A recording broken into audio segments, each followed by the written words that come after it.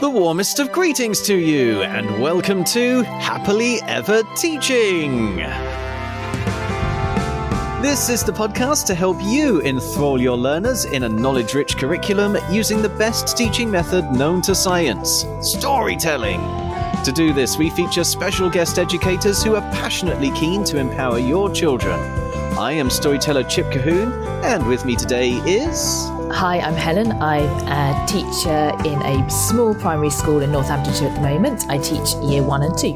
And I'm Nicola, and I'm teaching in a school in Southampton. I've been involved in primary education for 28 years, and I've also taught at university, hopefully inspiring another generation of teachers as well. And today we are exploring what maths we can teach, with an incredible story created by a pupil from the year 3 and 4 class of Kern Engane Primary School. You can listen to the story by downloading our sister podcast, Fables and Fairy Tales, or search our website, epictales.co.uk, for Bright, Brave But Broken.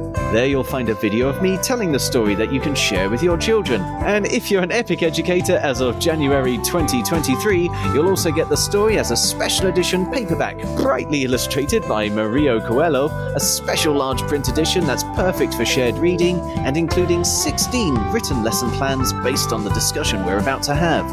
Don't worry if you missed that though, as you can also order the book from any bookshop, including Amazon, and educator members of our Epic Book Club can access the ebook and lesson plans through the Epic Tales app. In fact, I'd like to take a quick moment to thank everyone who's signed up to our book club so far, because by doing so, you're also supporting this podcast, so we can keep sharing these off-the-shelf lesson ideas every single week.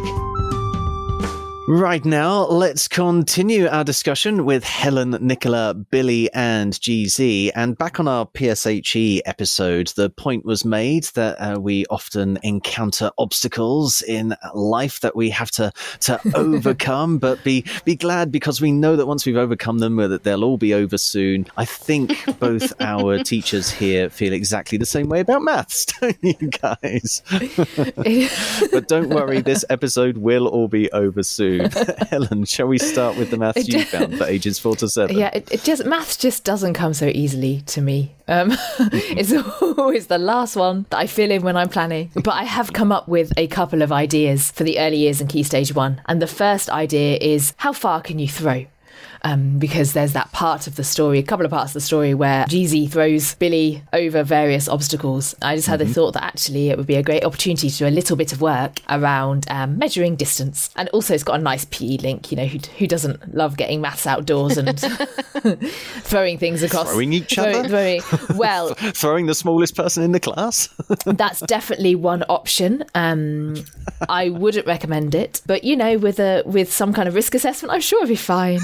Some kind of mattress, I don't know. I was thinking more of a yellow beanbag to represent the yellow bird. You could either start with the throwing and then just compare distances using, you know, further than I've thrown mine further, yours is the furthest. And then you teach children how to use a meter stick or, what's it called? One of those ticky-tocky wheels. Meter wheels? Yes. Ticky-tocky wheels? One of those. It should definitely be called a ticky-tocky wheel.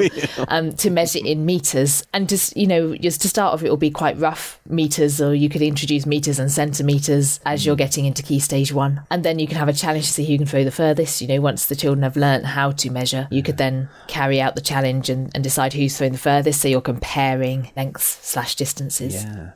I was going to say, because normally we're in 2023 right now as we're recording, and were this 2024, you would probably be doing activities like that when we get close to the Olympics. Yes, that's true. But in a year where we don't have any Olympics, perhaps this could be what you do instead. You pull out your Billy story and use that. Have your own Billy Olympics. Your own bird throwing contest. Yes. And of course, Gazelle then jumps. You've got some jumping. Yeah, measuring some long jumps. Yeah, long jumps.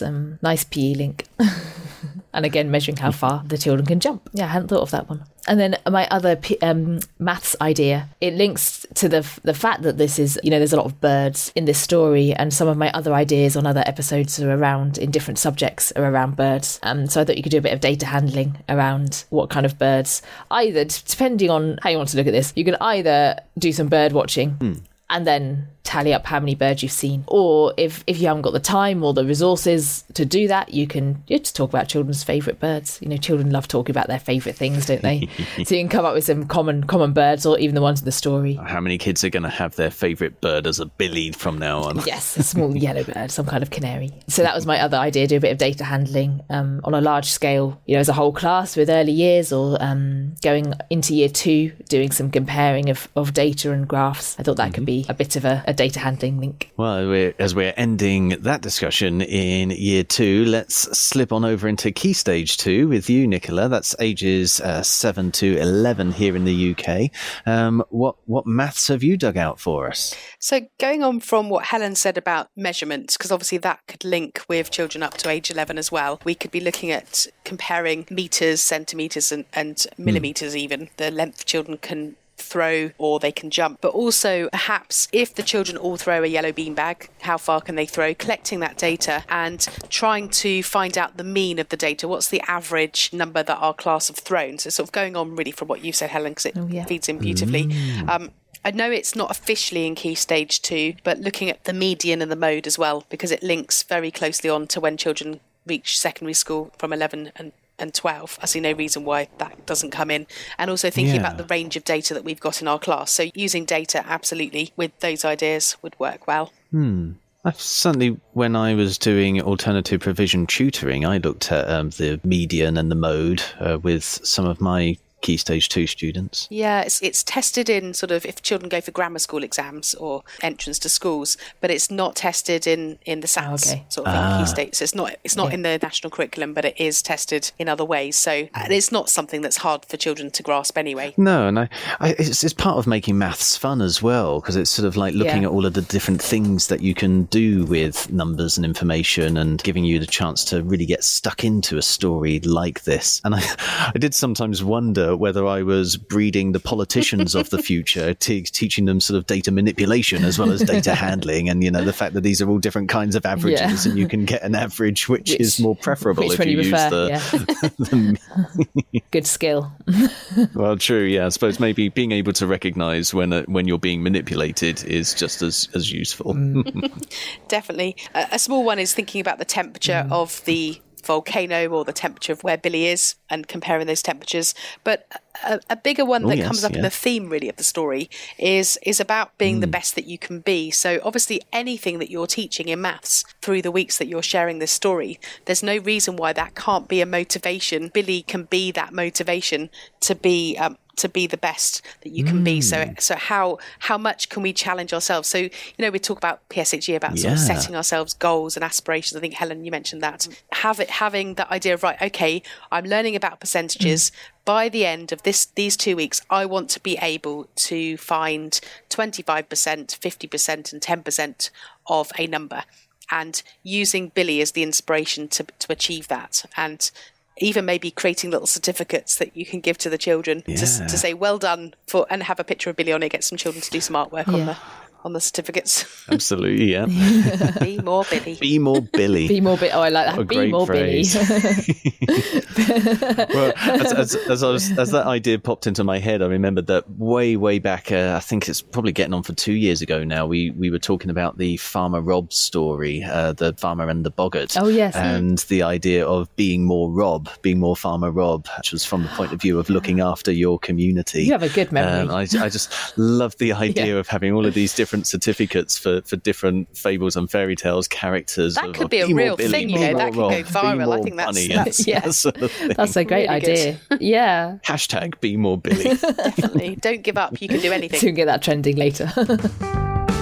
That's all we have time for in this episode, folks. If you'd like to talk to us about anything you've heard in this podcast, or if there's a subject you're soon to teach that you'd like us to cover, you can find us on social media using @TeachHappily, or leave us a review using your favourite podcast app.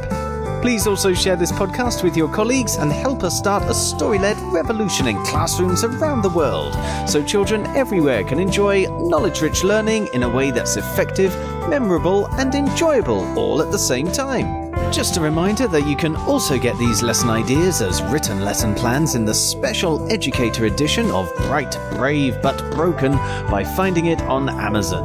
Or have new collections of stories and lesson plans from all across the curriculum sent to you every single month by joining the Epic Book Club.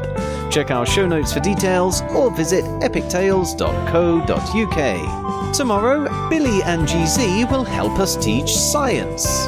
But right now, it only remains for us to say cheerio, and we hope to hear your story soon. So, cheerio! And we hope to hear your story soon.